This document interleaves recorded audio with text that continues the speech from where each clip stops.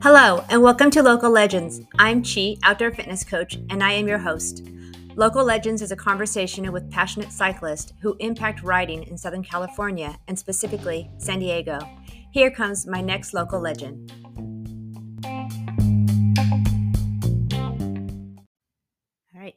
All right. Welcome to Local Legends, and today is going to be a special episode as I go through and do a little highlight of this past year, and I'm joined with my husband, who's going to help me with explaining this last year. Yeah, so I guess I'm going to be doing some of the interviewing.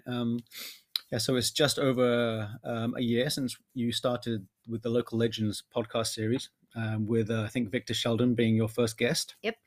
So what's the general response to these been from the local biking community? I wasn't really sure what was going to happen, and it's been really fun to meet people and see people and then tell me either by text or in person on how much they enjoyed the podcast and how they look forward to the next episodes. I went on a ride. Actually, it was during the Filthy 50, a pre-ride, and a woman came up to me, and I just was riding with her, and she was like, "Oh, I listened to your podcast," and it was just kind of fun to know that it's reaching people that I don't even know, and I think we start to see how connected everybody is, and I think it's reaching a lot more people from all disciplines of riding, which has also been kind of nice. Yeah, I enjoyed listening to the podcast and then going out and seeing the people that you've met. And I look at them in a whole different light now. It's like, I have more questions for you. Yeah, especially Ranger Dave. Yeah, we know you're out there. So this has been a learning curve for you. Yeah. Seeing as this is the first podcast series you've done. Yeah. I'm sure you've learned a lot along the way. What are the biggest surprises?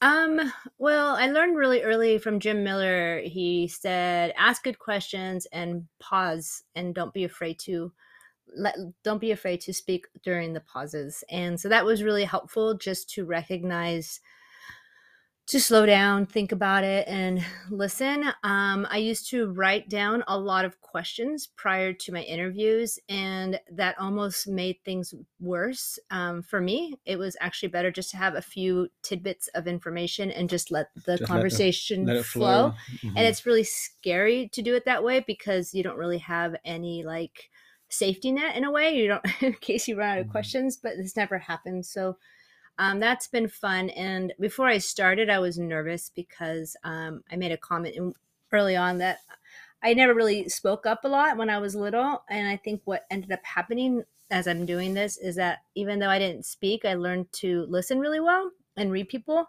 So in some ways, I think that has also been a strength as I have done 20 plus interviews, just by listening and reading people better.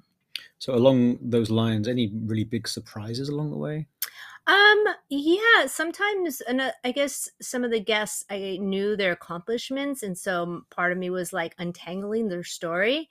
And then I think some of the surprises was not knowing their accomplishments and learning about them as they were saying them, and like having them share things and trust me and say things that I thought really made the story even more powerful. Mm-hmm. So in some ways, I was more surprised by my guests than I initially thought. And one of the biggest surprises for me listening to you go through this journey is I never realized how much you like puffins. Yeah, I do love puffins. You do love puffins. So one of the interesting kind of side series that you have going on is your mic check series, where you kind of turn the mic inward, and you've interviewed the girls and how they have been interwoven with your biking journey, and also on you and myself and how we bike as a couple. So how do you feel about the mic checks? It might be more of a personal thing. I really like it because I think a lot of people who listen to the podcast are riders themselves and have, their own, I don't want to say pains, but issues and situations that are unique to, different parts in your life, whether it's, being a single mom or having friends that ride. And so I just want to put the veil down and let people kind of see how I, another approach, or just to have a deeper conversation about more of the behind the scenes training, that what happens. And so I've also had that positively received. And I think the one with the girls was, I got a lot of people send me really beautiful texts about how that was a big impact. And so my goal isn't to make an impact. My goal is just to share a story, and I hope to continue to add those. My goal is to do it on every 10th episode, is to have something more introspective. You've interviewed, actually, how many people have you interviewed now? Right now, there's 19 people I've interviewed, and then the 2 that were the mic checks, and then I have 2 in the holding bin that I have yet to release. So I was going to ask, who's up next? Can you reveal? Yeah, I'm really excited to have Nate Miller from Tasco to be the next guest. Nate, and I also have Nikki Peterson. So 2 people that I'm very fond of and are really big in the community in different ways. So those are my next guests coming up. I look forward to hearing how Nate responds to some of the questions. You and I used to both race for his Tasco team. We have a good history with Nate. What else? Any other insights you want to share before we wrap this up?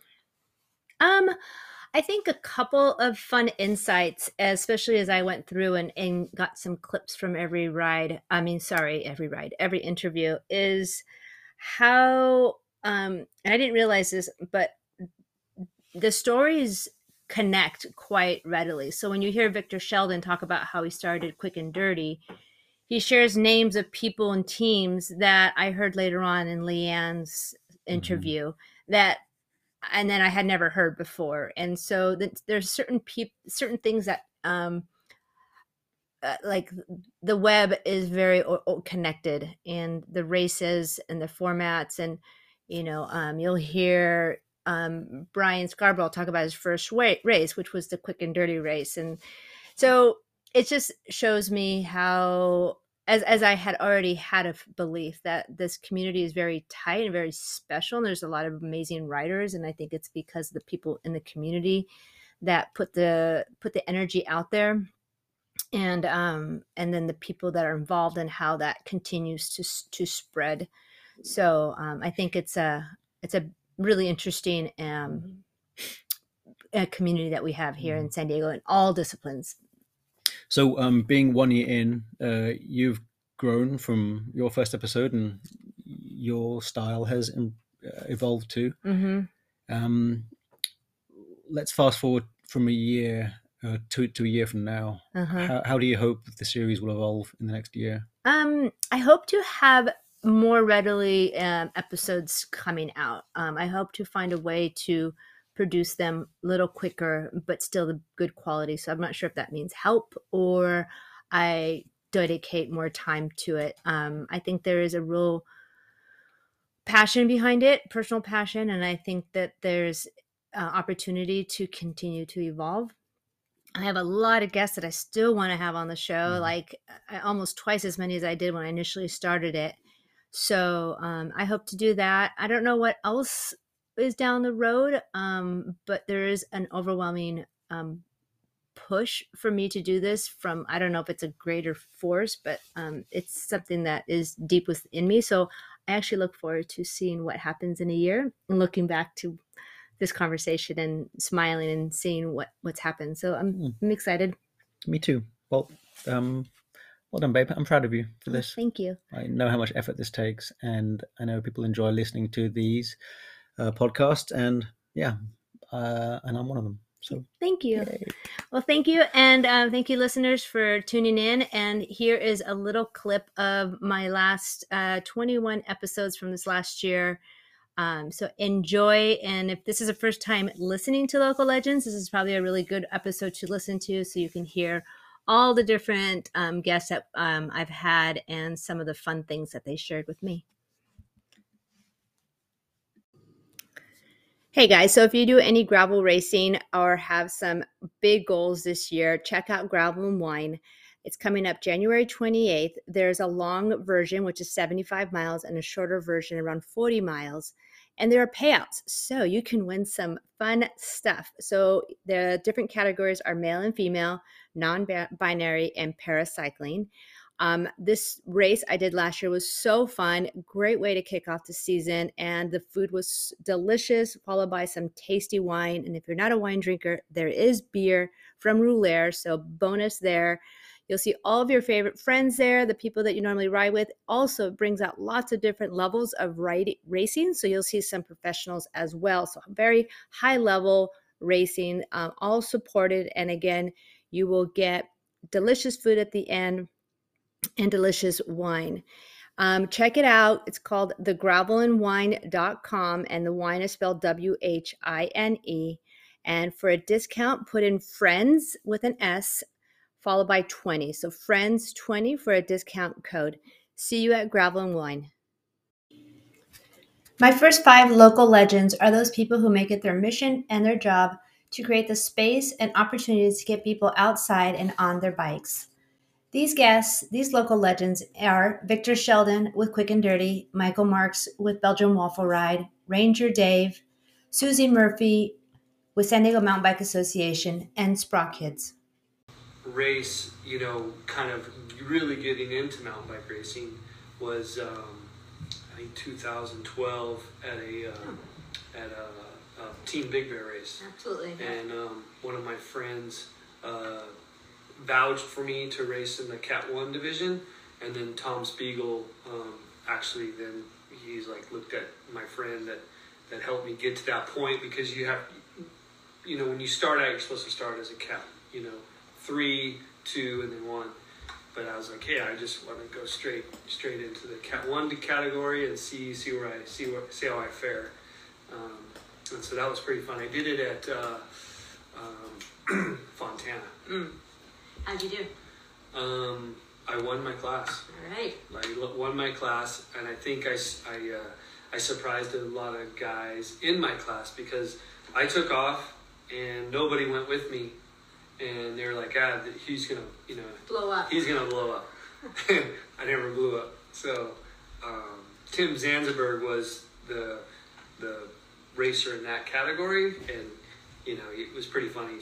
He and I are friends now, and we, we talk about that when, that day of that racing. So that's awesome. Yeah, it was, and then from there, I just, was kind of hooked. So did Quick and Dirty start after that then? Yeah.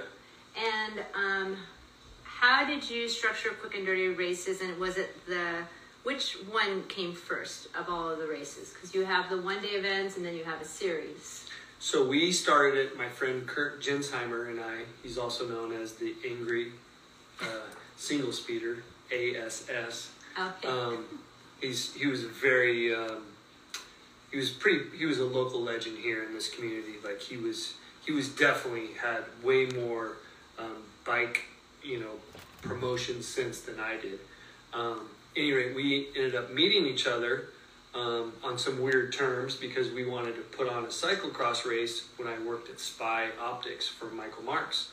And Michael Marks was really behind the cyclocross movement. So he put us together with, it's a Rancho Bike Club. He put us together with Kurt, and Kurt was like, hey, I want to, we want to join forces and put on a cyclocross race. And he wanted to do it one way, and I wanted to do another way. So we kind of butted heads, and then we ended up becoming partners in our first ever Quick and Dirty mountain bike race, which is pretty ironic, because, we had two different visions, but we ended up overcoming those visions and coming together and making a really, really cool cyclocross event at Lake Hodges. People, like 5 years ago, people were telling me, oh, you have to make it shorter, make it easier for people. It's too hard, people are over it.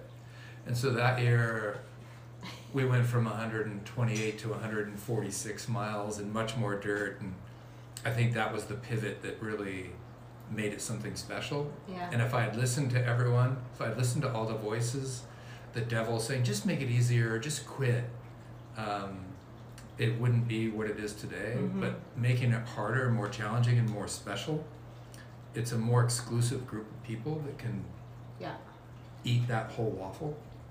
And I think that's what makes it special, is that it requires a lot to finish.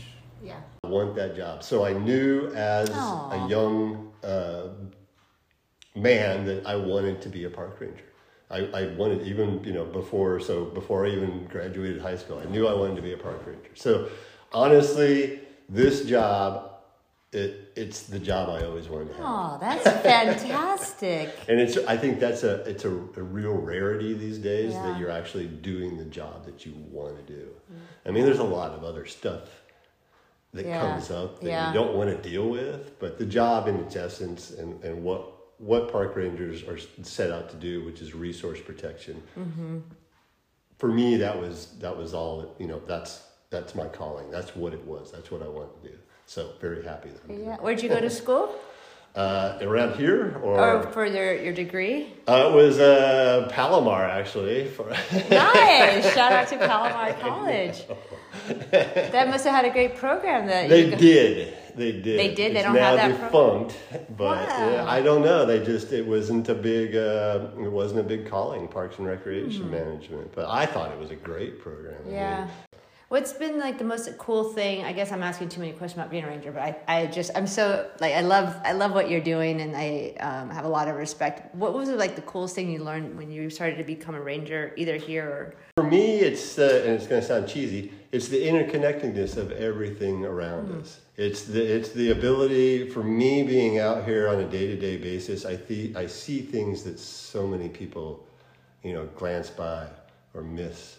All these just little nuances of, you know, it's a small plant that's coming up that I've never seen, or, you know, that I've been here. The surprise of my day, you know, day in and day out, what the day is going to bring, and what I'm going to be, you know, taken aback by next. Oh wow. Is kind of my driving force, because it is really unique. And I always think sometimes I get very blasé and I just go out and do the same thing, you know, but then I see something, I'm like, oh my God. You know, I never noticed that before, or that's never happened. And just the interconnectedness of everything that's around. It's real opportunity to work in a living and breathing organism. Absolutely. You know, you're in it. And you're only a small piece of it. And that's the big lesson I always take out of it. I always feel so small working here, because it's such a grand scale, and I'm just like, none of this stuff. You know, I always say none of this stuff I'm doing really matters. I mean, it does in essence, but, you know, when I feel so insignificant to everything else around me, it's just, I don't know. It's a feeling. That's not cheesy really at all. That's super cool. So the personality of a trail advocate, and I hope that I am, you know, effective, or one of those people, is that I'm really patient, and for me is, maybe it comes from mountain biking with my kids, or working, you know, with getting so many people into the sport, or, you know, working with the high school race teams or whatever. Like, I see the vision of mountain biking being a pastime that a lot of people can enjoy. And if those of us that are advocates don't work on this stuff now, like stuff's even worse in 10 or 20 or 30 or 40 or 50 years. Like, these plans, like the plans that we have been working on for a long time, that call for new trails and new single track trails, even here in San Diego, you know, I might not get to ride them. I mean, yeah, I have my new e-bike sitting here, but like, I might not get to ride them, or I might not be able to jump at a bike park that gets built in, you know, I don't know, years from now. Right. I'm going to maybe be too old, but that's you say that. But, you know, I don't really care about that. I'm not doing it for me. I'm not doing it for me. And I think that's the common thread of so many of us, anybody that advocates for anything, right? You're not doing it for yourself. You're doing it for your kids, for your grandkids, for, you know, your neighbors, for, you know, I work for people. I live in Chula Vista. I want stuff for people in Carlsbad. I want stuff for people that live in Pine Valley. I want stuff for people that live, you know, in Rancho Bernardo. Like, I like to think that I'm here to help as much as I can. And it's not about me. But to be able to now be involved in the community that I grew up in, know that Sprott Kids and where Sean envisions the organization moving is to you always say get more kids on bikes, and that means like every corner of San Diego County, and to find spaces with trails and bring kids out and offer the programs that Sprott Kids have developed, because we know, and everybody that cycles in any kind of discipline of cycling understands what that community means, what it feels like to be on a bicycle, the freedom, the places it takes you, and the confidence that it can build. And that's what I want to bring to all the young people that want to try. Yeah. My next local legend guests are the men who ride and race. These local legends are Pete Thole, Chris Horner, Phil Tinsman, Brian Scarborough, Lauren Lentz with Lentz Legacy, and Michael McRae. And you kind of just get thrown into the fire right off the bat. Yeah, that's impressive. So you're racing for the Swamis team. Yeah. And what do you contribute to you going up the ranks that fast? I don't know. First thing was in the criteriums was how to figure out how to hold your position. Because so back in those days, there wasn't a Cat 5. You started as a Cat 4. And pretty much every race you would do, the fields were full. In fact, they would have a younger Cat 4 and an older Cat 4. And they would have 150 guys in each field. And so even if you were fairly fit and pretty strong, if you sat on the front for 10 or 15 laps, then it comes down to the field sprint, you're toast. You get roasted. So you have to figure out how to hold your position and save matches, which is a roadie thing. Yeah. It's not like mountain biking. In the road, you can not be as fit, but be smarter about saving matches and then being an opportunist. I'd say cross country mountain biking, your fitness gets exposed right off the bat. Yeah. Very little drafting. It's just carry momentum and be able to turn the pedals over. So when you were doing all the racing in the beginning, getting yourself faster and getting yourself smarter, how did you pick up these tricks? Like, was it from people? Were there any people that influenced you on how to race better? Yeah, I'd say basically trial and error. You go, wow, I just spent all this energy and I'm like pretty strong on the local training rides and the group rides. Then I come into the race and I'm getting 15th or 20th or 25th. And then you kind of figure it out. It's like, okay, I got to figure out how to sit in and hide, but still hold your position, in 150 guys. It's not easy. You have to get comfortable being close and a little bumping and Cat 4s and stuff aren't the best bike handlers because everybody's just learning. But you figure it out. You do. You have to. Anyways, and so I call up my boss and I say, hey, thanks, but I'm not interested in doing any more construction. Yes, you took a leap. I took a leap.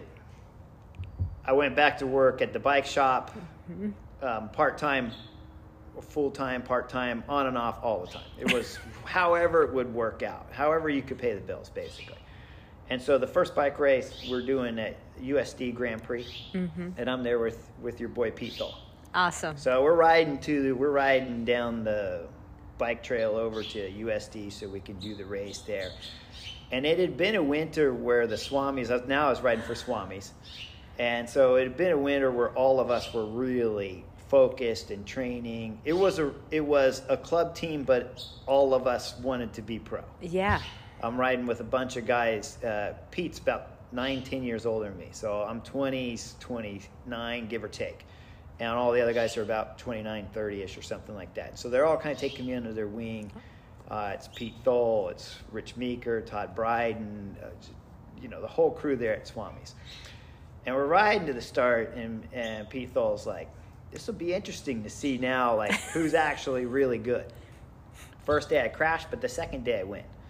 And I won in a break of, there's 5 of us, and there's 2 Chevrolet LA Sheriff riders, which was the big local pro team at the time. And so I took all the preems and won the race. And so from that moment on, you start thinking oh, maybe this will work out. But even then, I'm only thinking domestic style. You're never thinking over in Europe. You're just thinking domestic. And it wasn't until 1996 that I'm doing Super Week.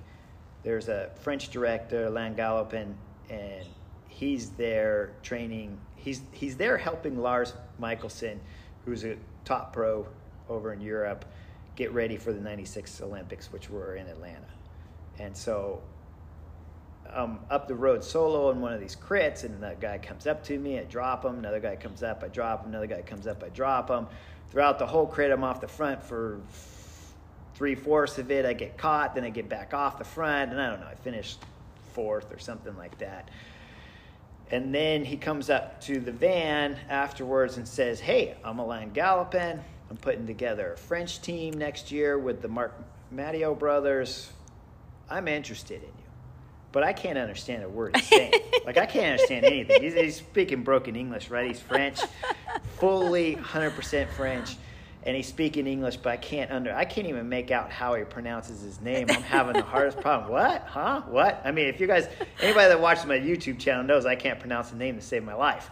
So I'm having the hardest problem. Finally, he says, go find Lars Michelsen and chat with him. Yeah, so I started racing mountain bikes. Trying to think. I think I was junior high even. I started probably around 14-ish. I came out of racing BMX and all that stuff, and I was skating. And actually, my dad got my mom a mountain bike for her birthday so that she could get in shape. And then he got one. And then I'd hop on his during the summer. But then I always bent his wheels and bent his handlebars and things.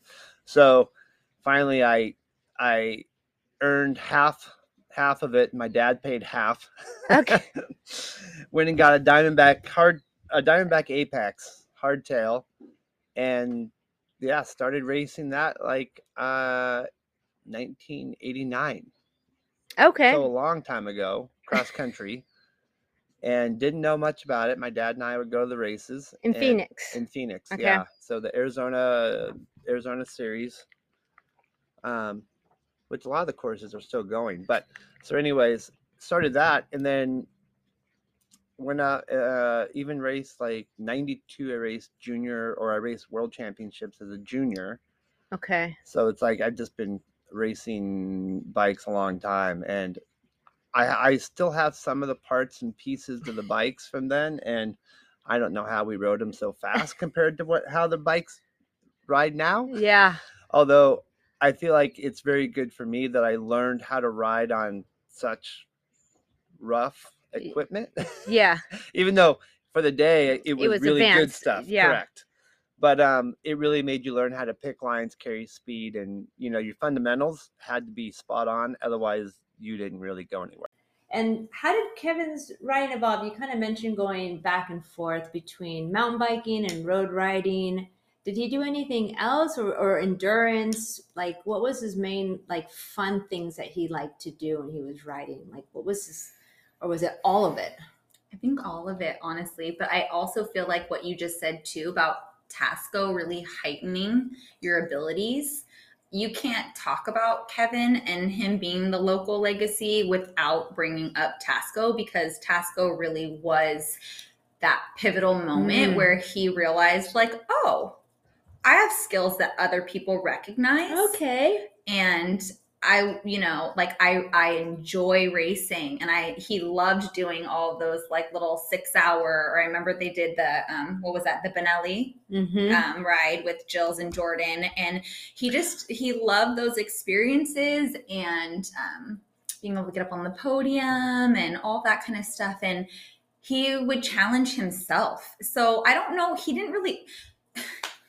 it was, I want to say gross. It's gross. He literally could not ride for like 2 months and then just pop back on and have the skills. But I think the road was really to keep up the endurance. And then the mountain biking was just the pure love. He just enjoyed being with nature. I remember, I don't know if you were there when they would go to like Mount Laguna and do like camping trips, and he would sleep in the back of his truck and then they would get up and ride early in the morning. But those were like some of his favorite times and his memories. just do whatever it takes to race for 6 hours. A lot of people mentally crack before they physically crack. Yeah. Oh, absolutely. Yeah. I feel like that's always been an advantage for me, that I'm able to push beyond the mental and physical limits of myself, I guess you'd say. Do you think that's just the way you're programmed, or do you work on that? I think that's just the way I was raised. As like I said earlier, when I was racing BMX, even if I was racing local races and I would win, if I stopped pedaling 50 feet before the finish line, I would get yelled at. So even if I was fully going to win, I had no problem to do. So I think even today, that's still in the back of my head from my dad yelling at me back then. Is like, you better finish as hard as you can, no matter what place you're in. You have to go all the way to the finish line. So even on days where I'm out there and it's 100 degrees and I'm fully cracked, I'm cramping, I'm like, okay, well, I'm still going to pedal as hard as I can to the finish, because, what good is it going to do if I don't, right? Yeah. As a young man in the sport, it seems like you kind of quietly learned a lot just by watching and observing, and been very introspective. I don't know. Yeah, no, 100%. Doing these races, and that's what's made doing these races for me so much more of an adventure, and trying to achieve another race or different races, going somewhere and seeing something that you've never seen. I love doing destination races now. Yeah. I've been able to be lucky enough to do a couple very awesome destination races that I don't know if I'll say that I'll ever be able to go do them again, but the fact that I've done them and seen the scenery and ridden on it, it's amazing. And I highly recommend, if you have the capabilities of traveling to go do a race, I would definitely suggest trying it, because we know how to ride our backyard trails and we know how to ride a lot of stuff in our backyards. But when you just take that little aspect of the unknown and trying something that's out of your comfort zone, you never know what you're going to find. You never know what you're going to see. And there's a whole huge world out there to explore. And being on two wheels and being able to smile because you're trying something that you really enjoy, as in cycling, while also racing, it's a whole nother level. Yeah. So. All right, these next voices are some strong women: Tammy Tabeek, Leanne Foles, and McKenna, all sharing a little tidbits about their training and how they got to be as high achieving as they are. I'm just imagining you like with your bikes all over the US, now traveling the world.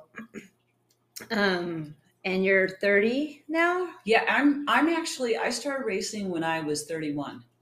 Okay. Right. Yeah. So I'm actually about 38 at that point. And then 39. When you're traveling the world, I'm assuming that when you left Big Bear and went to nationals, you're like, oh, this is the quality of competition. And then you go to the world level. Was it a shock, or were you felt like you were well prepared at that? Yeah, not a shock, because really, even locally, or in Southern California and NorCal, we have some of the best riders. Okay, and that, right? I didn't, yeah. Yeah, and the word you got that word, like, oh, guys, we are trained, we have really good skills, or what was it that made you this? Yeah, so, I mean, there were just a lot of riders before me. Instrumental individual on technical skills, of course, like I shared, was Rob Bernhardt, but Kathy Sessler, she was a world champion. She lived up in Temecula. Michelle and I would go up there every week. She taught us how to jump, because I wasn't leaving the ground. I always thought the best thing is to keep the wheels on the ground. And Kathy actually had a ramp, we launched off of, and she taught us how to jump. And she taught me how to see a course. She taught me how you ride. Technically. You have to spend all day on your bike training. I actually, the first season, would work, put my daughter to sleep, and ride my rollers. Okay. That's all I did. Wow. It was, all my training was done on my rollers in the kitchen at like 8:30 to 10. So that's kind of a good segue. And I'll just go, and hopefully I can find my way back. How did you train then with your daughter? I mean, that was something I wanted to talk about. I know that your daughter is the same age as one of my daughters. They're in high school now. And I know as a mom, it's tricky. So you would ride every day, or did you do like 12 hours of riding, or how did you do, or you just rode whenever you could? Whenever I mean, it was like my neighbors across the street had girls, and she would call and say, hey, can Celeste come over for a play date? They were younger than Celeste, and she goes, you can go for a ride. And I live next to Calavera, so I'd do this mommy speed ride through Calavera, and all the moms knew I wanted to ride. And so Celeste was a great babysitter even when she was little, and you just had to squeeze it in. Yep. And a lot was done on the rollers, and actually improved my pedaling. I'm much more efficient now after being on the rollers for 3 years. Yeah. Do you still do that now? No, I cannot get on. I'm done. I'm not that desperate. I'm retired. I can go outside whenever I want. But I want to go back. I want to talk more about that, but just talking about your training, how do you do it with school and your day? And does it ever get too much, or are you like, oh, I'm excited, or do you have to wake up before school to train?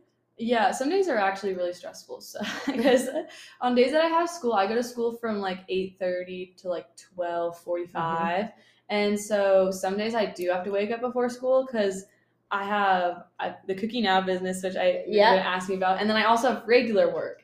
So I work at a deli. that I work every Tuesday or Monday, Wednesdays, Saturday or Sundays. So from 2 to 8. So if I have a work on like a Monday and training, I wake up at like 5:30 and I'll do my training before school, go to school, and then immediately from school, go to work for 6 hours and then come home. And I really like doing my training in the morning. I try to do it in the morning, even if I don't have anything after school, just because I'm way less stressed if I do it in the morning and I get a better workout in. By the end of the day, I'm tired and done. I'm like, I don't want to do this. So I try to do it in the morning.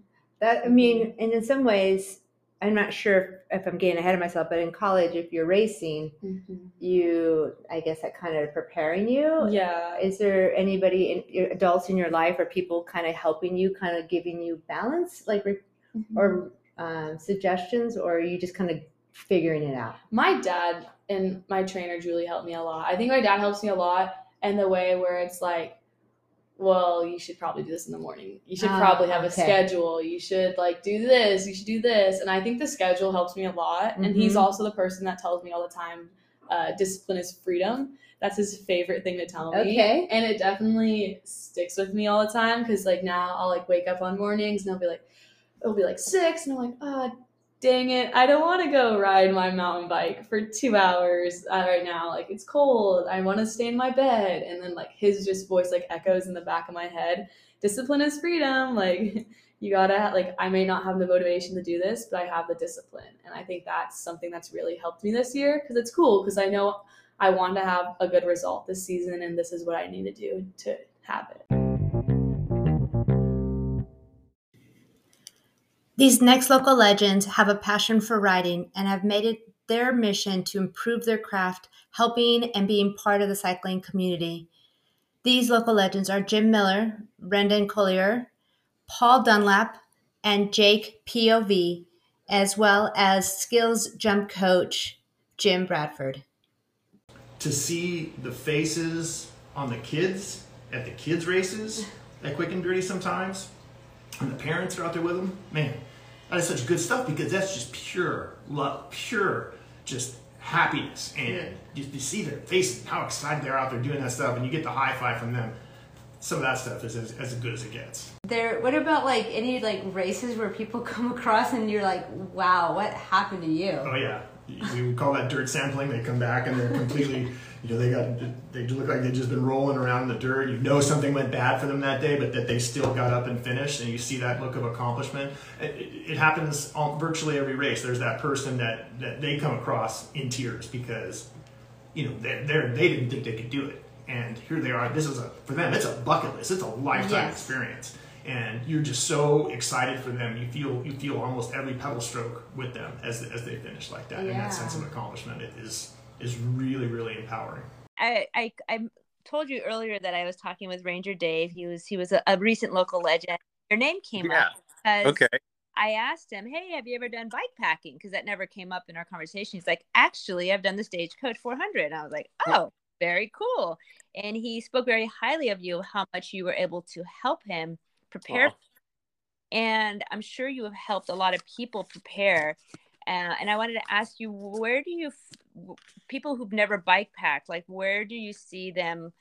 Like, what advice is a typical advice for people? I mean, I'm sure it's going as light as possible, but is it gear? Is it like just what are the expectations that they see and the ones that they don't see? Got it. Of all, I had so much fun riding with Ranger Dave, and I miss him because I haven't seen him in at least a couple of years. And we had so much fun riding together. I would just love to go back in time and have a taste of that again. Wow. So, but yeah, to answer your question about about like the preparation, I really feel it comes to comfort levels of like a few categories. So like are you comfortable riding your bike?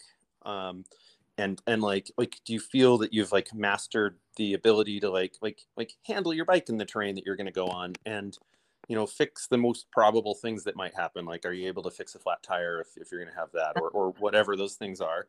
So like that's a category in itself that you can like see as a bottleneck. Like some people are like, oh, I'm really good at camping, but I'm not, but like this bike is too technical for me or something. So there's that. And then there's the ability to just be outside and experience the weather changes that you're going to anticipate, and how to fuel yourself for those situations. So I actually, with some people who are new to it, like I kind of try to isolate those things where like sometimes it's good to just even get more hiking experience in. And if you're, like just to know, like, oh, around, dusk, I get chilly and I like to have a beanie hat. But like, if you, for instance, become comfortable being outside after dark, you become comfortable sleeping outside after dark, or obviously after dark, then you can start combining that stuff with the bike. And a lot of this stuff is not rocket science. Like as far as loading the bike, there are best practices for that. You learn those things like, okay, I'm going to put more weight on my rear wheel if I can, and a little bit less on my front wheel if I can, et cetera, et cetera. And the more comfortable you are with all of those things, the more able you are to carry less weight, which then translates to going faster, more comfortably with a better handling bike. Yeah.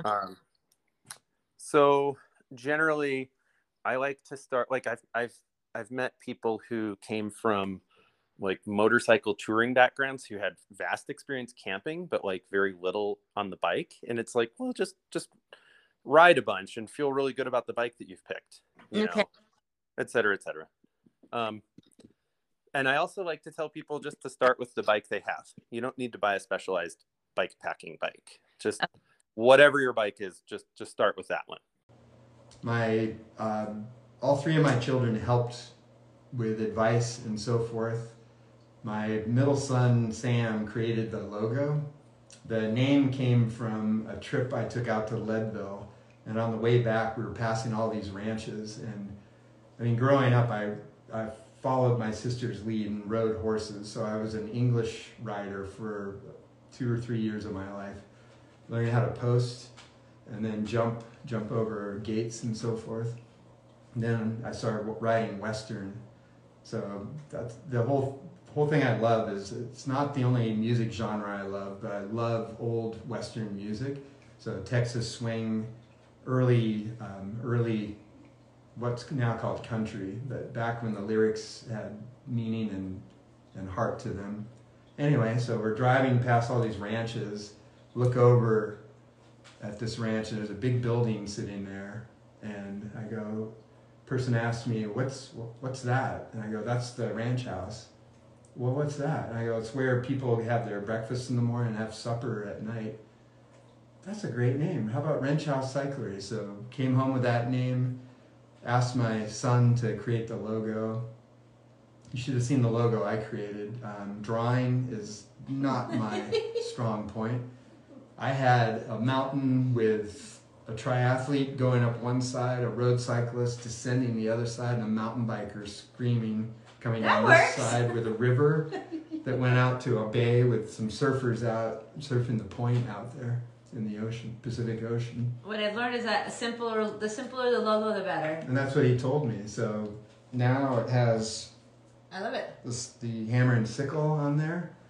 And then the back is, there are two horseshoes on there. Bikes are bikes. And I learned that two wheels are the way to go and not to judge on what type of bike, because at different times in my life, it's been a BMX bike, it's been a road bike, it's been a mountain bike, it's been a downhill bike, it's been a free ride bike. I did only dirt jumping on a mountain bike for probably 2 years. So it's just that thrill of two wheels, and the discipline changes, but it's still a bike and it's still fun. And so I feel like every time you take on a new discipline, it's figuring out that discipline and how that bike works. And I just get obsessed with what that bike can do and how to do it and what it can't do. And then try and push it a little here and there without getting broken too many times. I describe probably the closest analog to riding a bike as ballet. Yeah. Right. Best description I've heard of ballet is it's just the art and the endeavor of moving every muscle in your body independently. Like some awkward muscle in your shoulder, being able to move that in a very specific way while your ankle and your foot are doing this and your knees are doing that and your hips are doing that and your neck is doing this. So coordinating all those things, what we're doing on a bike is insanely complex. And focus. And the energy dynamics that are where our balance point is on the bike and what we're doing with our hands, our feet, and how that's pairing with sensation is incredibly complex. And I try to build it without a lot of contemplation. I do that part privately in my own quiet time, kind of contend with what those things are and how I want to present them to different riders. But in function as a coach, I want the movements to be really simple and broken down into pieces that we can eat and we can digest and say, okay, I want you to do this with your hand and just do that. Just do that with your hand. Do that one piece. And it's not as simple as just like building something out of a foundation of one piece and the next piece and the next piece. You also have to have an understanding of how you need to generate that with each rider. All right, so here are my last two final clips. These are from both mic checks. The first one is a conversation with my children. You'll hear my girls talk about how it was when I was training and what it meant to them. And then a fun conversation with my husband about riding together and training. Waiting, your mom's away training, whatever that means, either she's riding bikes or running or climbing mountains. What were you thinking at the time? Was it like frustration? Was it like fantasy? Like, oh, she's doing these like awesome things. Was it like? I think it was just annoyance. Annoyance in what way? Just like, it wasn't even a pinpoint. I think it had less to do with my mom's training and more to do with my projected emotions that I didn't know how to deal with. Because when I think of all that, my first thought is post my parents splitting. And because before then, I don't really remember too much of like their training. The most I remember is my dad leaving at 5 a.m. to go swimming all the time. But I remember because I can't pinpoint why I was frustrated with her being active, but I just had some no about it. And there was no ifs, ands, or buts about it. It was just no. Were you less frustrated when she was home? No. Like with you? So it was just frustration? Yes. Yeah. I don't think it had anything to do with the training or anything. I just could not understand it at the time. What about you, Serena? Do you remember her like throwing her bike in a car or like putting on running shoes and being like, that sounds fun, or that looks, or? I don't really remember her being gone a lot. Like when you say like her gone training, like that's never been a memory of like, oh, where's my mom? Like, why are we being taken care of, or why are we being watched? I just remember more of her almost like inviting us to do whatever she's doing. Like I guess I always wondered like, oh, like what was my mom doing? Like our garage was always full of bikes and stuff and random crap that we used for outdoors and stuff. And I think we went camping a few times, but but I just feel like our mom just tried to involve us. And when she was gone, it wasn't the biggest part at all. Interesting. You're a coach. Yeah. Do you coach Simon? Is he on your program? I tried to coach him Okay. and I fired him. Okay. Yeah. Why'd you get fired? I got fired because I was deemed uncoachable. I didn't follow orders. You didn't. I like my riding to be a bit more happy-go-lucky, and I want to wake up and see what my legs want to do. Organic, That's unstructured. not how the training process works. Right. That's what I understand with coaches. They want you on this strict schedule. I know. All of these things in a very regimented way, and after work to go spend an hour doing over-unders, no. Okay. So I got fired pretty quick. Yeah, I don't have that much time. Like my clients take a lot of energy. The thing energy. was, yeah. So I was taking a lot of Chi's energy and time, and I recognized that she had a full plate with her family, her work at the time, because you were working at Intuit. Still, Yeah. or Oh, Exos. still okay. Yeah. Yeah, and I was someone that she squeezed in because I wasn't paying her. Family. He rolled his eyes. Yeah, I wasn't paying her. And when I didn't do the workouts, she would get pretty mad. Okay. And then I felt I had to do the workouts to appease Chi, not because I wanted to. And that's when I fired him. And then I got fired. Like, oh, thank God. All right. So now back to. We have had rides that have gone really well, and we've had rides that have gone really badly. Okay. And the rides that have gone badly, I think We've learned from? I've certainly learned from them. and now almost we have this ground rule discussion at the beginning of rides that we do together with groups. Like, is this a ride where we're going to ride together and I'm going to know exactly where you are for this entire ride because we're with people we don't know, riding in a place we're not familiar with? Or is this in our backyard with a group of guys that we know and I can go to the front and go see the bottom? Balls out and I'll see you at the end. A good example is a holiday rides. Okay. Your courier, where you know how big they get, you know how fast they get off the front. Spicy. Yes, I'll say, babe, kick some ass. I don't want to see you. Go for it. Save the coffee. Save me some coffee. Save me coffee. Save me a beer too. I'll see you at the end. Okay. I'm happy. He's happy. We share a story. Sure. So when we understand each other from the beginning, it does help. Thank you guys all so much for listening. I hope you really enjoyed this conversation looking back from episode 1 until now episode 21. It's been a fantastic year. And thank you guys for supporting me and for listening and letting me be part of your day. And have a wonderful holiday. And new episodes are coming around the corner. Hey guys, so if you do any gravel racing or have some big goals this year, check out Gravel and Wine. It's coming up January 28th. There's a long version, which is 75 miles, and a shorter version around 40 miles.